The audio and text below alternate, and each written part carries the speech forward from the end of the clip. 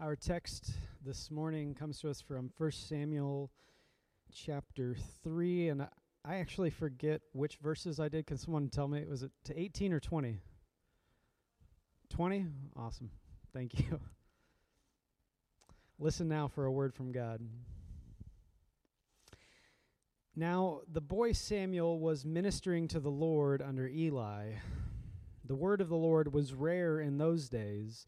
Visions were not widespread. At that time, Eli, whose eyesight had begun to grow dim so that he could not see, was lying down in his room. The lamp of God had not yet gone out, and Samuel was lying down in the temple of the Lord where the ark of God was. Then the Lord called to Samuel, "Samuel, Samuel." And he said, "Here I am," and ran to Eli and said, "Here I am, for you called me." But Eli said, "I didn't call. Go lie down again." So Samuel went and lay down. The Lord called again, "Samuel."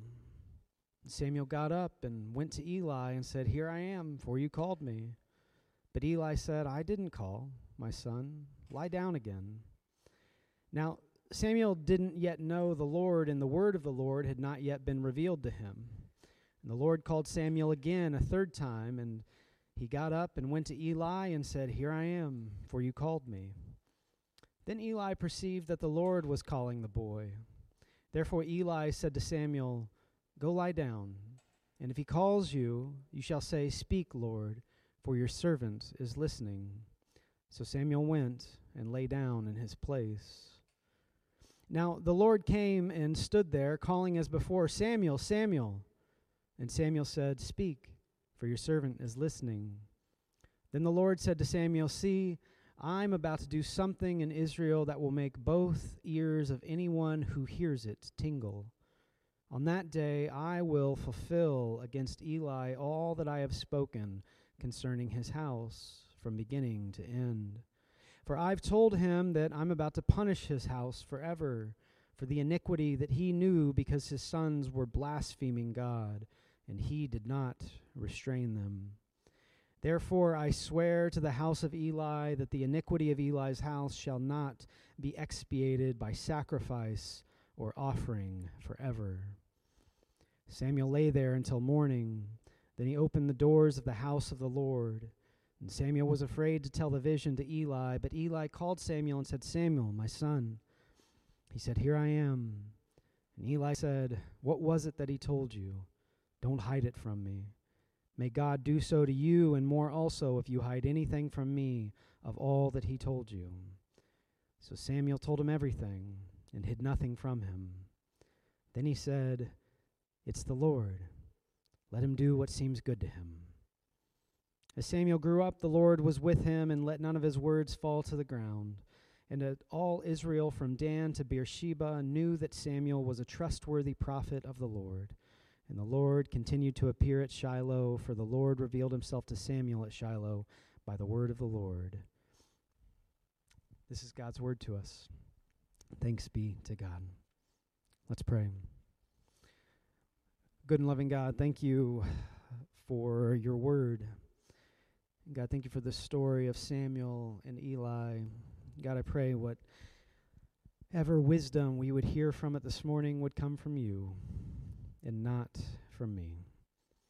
In Jesus' name, amen.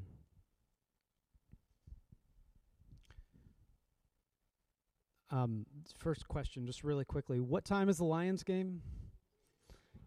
Oh, I got all afternoon. This is great. Awesome. Okay, here we go. I really didn't know that. That's awesome. I was thinking I better make this one quick because people are going to be anxious to go. The Packers are playing before it, which is a more important game, right? And we want the Packers to win. Is that right? For the first time in Lions history? Okay. I'm trying to make sure. We're doing the prayers of the people later, and we'll mention these teams. So Packers win, Lions win. No. Well, thank you all for making it down on this cold Sunday. It was freezing. I had thoughts of staying home.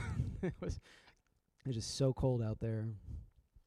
So I grew up, many of you know, I grew up, my parents divorced when I was about 1, and I grew up kind of between them.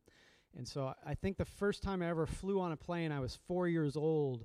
And this was at a time, this is pre-9/11, so it might shock some of you, but maybe not many. My mom was able to walk me all the way to the gate and put me in my seat and buckle my seatbelt for me, and then she left the plane.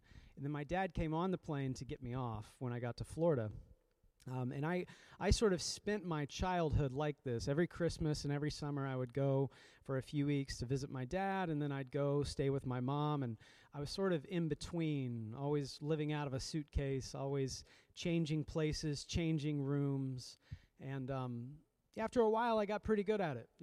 I got pretty good at accepting the change. I got actually really comfortable living out of a suitcase and dealing with some of the transitional stuff that you deal with.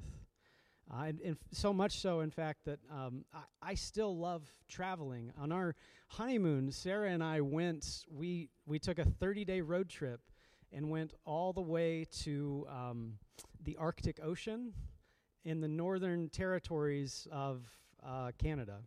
And we drove all the way there from Montana. And it took, how many days did it take us to drive? 10 days just to drive there. But we car camped, and I loved it. I had the time of my life. And some of you were like, you're crazy. Why would you ever do that? But I sort of have gotten used to it and love it. And I've traveled in Europe before, and I've gone all kinds of places. And I've always been so great at dealing with change and transition until this most recent move that we've made. And there is just something about this move that has taken something from my spirit, and I'm like, I'm never moving again. And once my things are in a certain place, they're never moving again, and I don't want any change. I just want a little bit of stability. Can any of you relate to this? Anyway, yeah, that's a lot of hands. And coming up very quickly. Yeah, I mean, I think it's something about, well, moving one. If you've moved a lot in your life, and many of us have, it gets old. It gets old pretty quickly. But also, I think as we age, we just get tired of it. We lose the energy for it. I heard someone say we're sort of like lava when we're younger. We're molten. You can kind of form around anything that you see, almost like water maybe. But as you get older, like lava, you cool, you harden, you become a rock. You're stiff, unable to change. And I felt very recently that I'm no longer as young or as changeable as I'd like to be. I'm stiffening, becoming a little more solid, not wanting to change.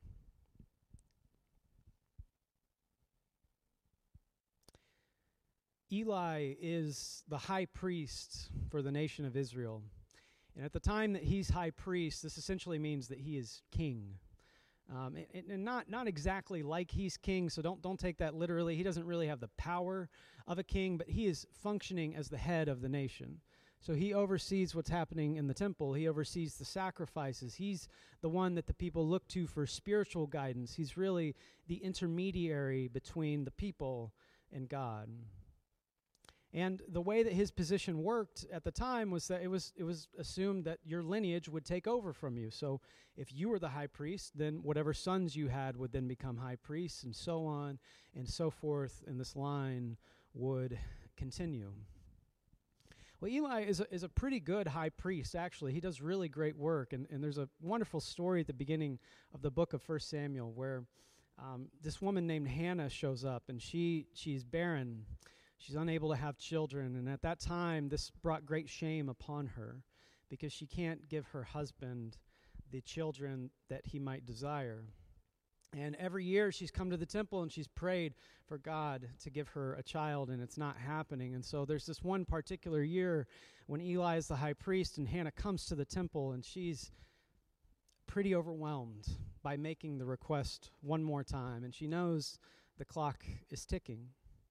And so she kind of falls to her knees and she starts wailing and screaming and shouting. And I think she's shouting at God, and she's shouting at the heavens, and she's so angry at the world that she hasn't gotten the child that she's been praying for. And Eli overhears this and kind of goes to her and is trying to figure out what's going on. And when he finally learns it, he blesses her. He says, may God grant you the child that you're asking for. May God answer your prayers. And he has compassion upon her. And then Hannah makes this declaration and says, if God does do this for me, I'm going to bring that child back, and that child is going to be dedicated to the Lord, and he will grow up in the temple. And this is what happens. She goes home. She gets pregnant. She has this child named Samuel. And when Samuel is I think it's 4 or 5 years old, the Bible says just a lad, she takes Samuel back to the temple and she dedicates him to the Lord. And this is where Samuel is going to grow up under the supervision, mentorship, sort of fatherdom of Eli. Eli, though, for all of the good ministry that he's doing, sort of has some problems on his hands. He's got these 2 sons whose names I have tried to pronounce all week, and I'm not even going to try, okay? They're in your Bible, 1 Samuel chapter 2, they're introduced. You can try to pronounce those, but he's got these 2 sons, and they're awful. They're absolutely awful. One, they're high priests in training, which means they do have some responsibility in the temple, and some of their responsibility includes sort of taking people in and helping them with the sacrifices they're going to make, going through some of the rituals and working the liturgy. But one of the things that they're doing when people come to the temple is they're stealing from them. So they'll come in with their offering, and one of the things the high priest was supposed to do was take a 3-pronged fork, it says, and take it and stick it into the animal that was being burned, and whatever came out on the fork, the high priest would keep, and that was sort of their portion and their share. That's how they would eat. It's how they made their living. It's how they sustained themselves. But what Eli's sons would do is they would choose exactly what they wanted. They didn't want to leave chances to the 3-pronged fork. They would just say, give me that. And when someone would refuse, they would sort of extort them or use their power against them to get exactly what they wanted. And so they were taking more than they should have been taking, and they were taking what they should not have been taking. On top of that, when people would come to sacrifice, this is where it gets a little bit scandalous and racy. The men were allowed sort of further into the inner courts of the temple, and women were supposed to remain outside the temple. And so Eli's sons would wait in the outer courts of the temple where all the women were, and then they would sleep with the wives of these husbands that were coming down to offer sacrifices to the Lord. So they're sleeping around with people who are coming to the temple to offer sacrifices. They're stealing offerings from the people and from God, and on top of all of that, they don't care. There's not one bit of them that feels remorse. In fact, Eli goes to them one day and rebukes them and says, what are you doing? What is all of this that I'm hearing about you? You're committing these immoral acts in the temple. You're stealing from the people. What are all these things that I'm hearing? And they don't have anything to say because they don't care.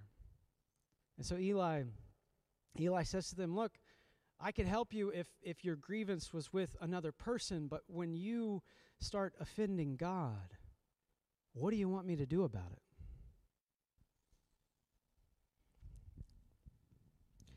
Well, it's about this time that God appears to Eli in a vision. And in the vision, God delivers this prophecy. And the prophecy is essentially, hey man, you're done. Your line is not going to take over the priesthood. You're not going to continue. Your sons are behaving awfully, and you've brought shame to me. You brought shame to your nation. You brought shame to you and your household, and so you're out. And the end is coming. And he actually tells Eli, both of your sons are going to die on the same day, and I'm not going to tell you how that's going to happen, but it's going to be pretty bad for you. I think Eli at this point sort of has a choice, right? He knows he's done. His life, everything he's working for, essentially looks like it's going down the drain. And I think he has a choice to respond one of 2 ways. He can accept it, or he can kind of do the thing that King Saul does a little bit later in 1 Samuel. You remember when Saul finds out that David is going to be his successor. And Saul is out, and the Lord is not with Saul anymore. The scripture says something like, an evil spirit descends upon Saul. And Saul makes it his life mission to try to kill David because he doesn't want David to take over. And Eli could do this. Eli could resist. Eli could find a way to make some more trouble. Eli could try to fight God. But he doesn't. He sort of sits with it and takes it in. And then one night, while Samuel is sleeping in the temple and Eli's not quite asleep, God shows up and calls to Samuel, Samuel, Samuel. And Samuel jumps up and runs to Eli and says, yes, Lord, here I am. What do you want? And Eli says, I didn't say anything. Go back to bed. Go. And that process repeats 2 more times until finally Eli kind of picks up on things and says, oh, the Lord is speaking to him. And again, Eli has a choice, right? Eli can say, oh, I do not want the Lord speaking to that child. I mean, this kid's like 8, 9, 10 years old maybe. We don't know, but he's just a little kid. What does he know? And the Lord's going to come to him and tell him all these things. He has a choice to help Samuel or to resist him. And he chooses to say to Samuel, Samuel, it's the Lord speaking. So if you hear that again, sit up, say, here I am, Lord, your servant is listening. And this is exactly what happens. And then the Lord comes back again and says, Samuel, Samuel. And Samuel says, here I am, your servant is listening. And then the Lord tells Samuel what the Lord told Eli before, that Eli's done. He's going to be out as high priest. His sons are not going to take over, and that essentially the line of Eli has been cursed. And there's nothing that anyone can do about it. And so Samuel lays awake all night, and I would too if I got a word like that. He lays awake all night, and in the morning he goes to Eli, and the first thing Eli wants to know is, what'd God say? And Samuel doesn't want to say it. And why would you? But Eli says, look, even worse things are going to happen to you if you don't tell me, and so you got to tell me. And so Samuel tells Eli what Eli already knew. And again, Eli has the choice to look at this little kid and think, what a brat. Coming to me to tell me what I already know, what the Lord's already revealed, and sort of rub it in my face that I'm not going to be the high priest, that my family has brought shame upon itself because I can't control my sons. He has a choice to resist God again and to resist Samuel. And he chooses not to. And in fact, I think it's at this point that he begins to pivot and to really pour into Samuel and to really begin to mentor him, because now the Lord is with Samuel. The Lord is speaking directly to Samuel. And Eli, at this point, sort of adopts him, and it's for the first time in the text. If you read the story all the way through, it's the first time in the text that Samuel begins to say that Eli begins to say to Samuel, my son, my son. And in a way, he kind of adopts him at this point. As time goes on, the Lord is with Samuel, as we heard near the end of our reading today, and Samuel's word grows stronger and stronger, but it continues to go poorly for Eli. In fact, Eli, when he's like, I think it's like 98 years old, he's sitting in a chair, and he's just heard that the Israelites have gone out for war, and they're battling the Philistines. And one of the things they would do when they went out to war is that the high priest would go out ahead and they would carry the Ark of the Covenant, which had in it the tablets of Moses and Aaron's staff, all these wonderful sacred religious artifacts that carried a lot of weight and meaning for the people. And it sort of gave them spirit and courage to fight. So they would take this ark, and the high priests would carry it out in battle, and then this would give the men strength to fight and do war. Well, Eli gets a report that while they were doing this, his 2 sons were carrying the ark because they were the ones to go out ahead, and they were both struck down in battle. And after they were struck down, the Philistines took the Ark of the Covenant, which is a great shame on the whole nation, and again on Eli's house.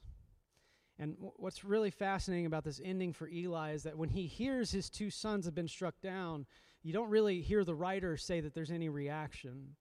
But as soon as Eli finds out that the Ark of the Covenant has been stolen by the Philistines, and it's the fault of his two wayward sons, Eli, who's sitting in a chair, falls backward in the chair and breaks his neck and dies.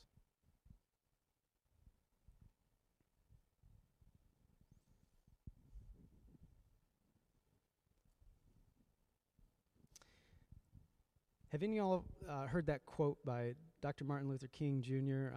We are not makers of history, we are made by history. Anyone remember that? Heard it? No? Okay. It's been on my social media like the past week or so, and I think it's always taken out of context. As if, the way it's posted, it's like Dr. King was trying to say that we are, everything is determined for us. Our future isn't wide open. Everything's been set, and so you're kind of resigned to whatever cards you got, that's what you got, and deal with it. When, if you know anything about his ministry and his life, he's saying the exact opposite. He's always pushing us to be nonconformists, to resist, to use the power of love to try to change the world around us. And so I did a little investigation on the rest of that quote, and it comes from this sermon. And in the sermon, Dr. King is talking about how in America, and particularly the church in America, we resemble thermometers more than we do thermostats. We're more like thermometers that just measure the temperature of the culture around us and the people around us, and less like thermostats that are able to actually adjust that temperature and change the culture and change the atmosphere around us. And so this line comes right in the middle of this wonderful sermon that I think you all should go read. And he says, essentially, if we give up, then we are not makers of history. We are made by our history. We allow our history to determine our future. But if we choose to not conform, if we choose to resist, if we can find that courage, then actually we have the power to set the future. We can be thermometers, Dr. King says, or we can be thermostats. I think Eli is a great example of someone who could have been made by his history. He had two terrible sons. He had a prophecy saying that his priesthood was coming to an end, that his line wasn't going to be there. He could have allowed that to basically push him to sit on his hands and just let whatever happen, happen. But he chose, at every point in his life that he could, to continue to pivot when God pivoted, to change when God was changing, to invest in Samuel when that wasn't even his blood, to adopt Samuel in a way when that wasn't really his blood. That choice that he made to change with God, and so change the atmosphere of the nation, I think was a very important one and a good lesson for us today.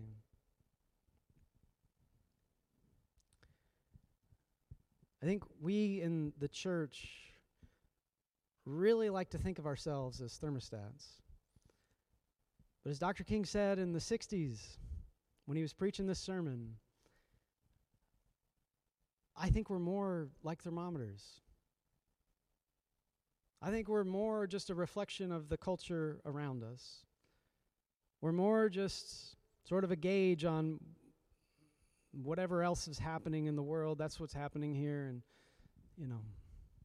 Dr. King's critique still exists for us today. And I guess my question for us is how, as a church in 2024, as we, as a local church, are going through a lot of changes, but also as a city going through a lot of changes, and I think as a country are in a pivotal year, how do we, Fort Street, be more like thermostats than thermometers? How do we sort of accept the changes that are going on, but also bring about changes in our worship, in our life together, in our life as individuals? What can we do to create change around us? Let's pray. Good and loving God, thank you again for today.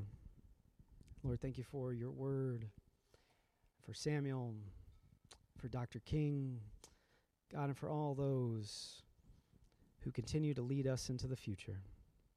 In Jesus' name, amen.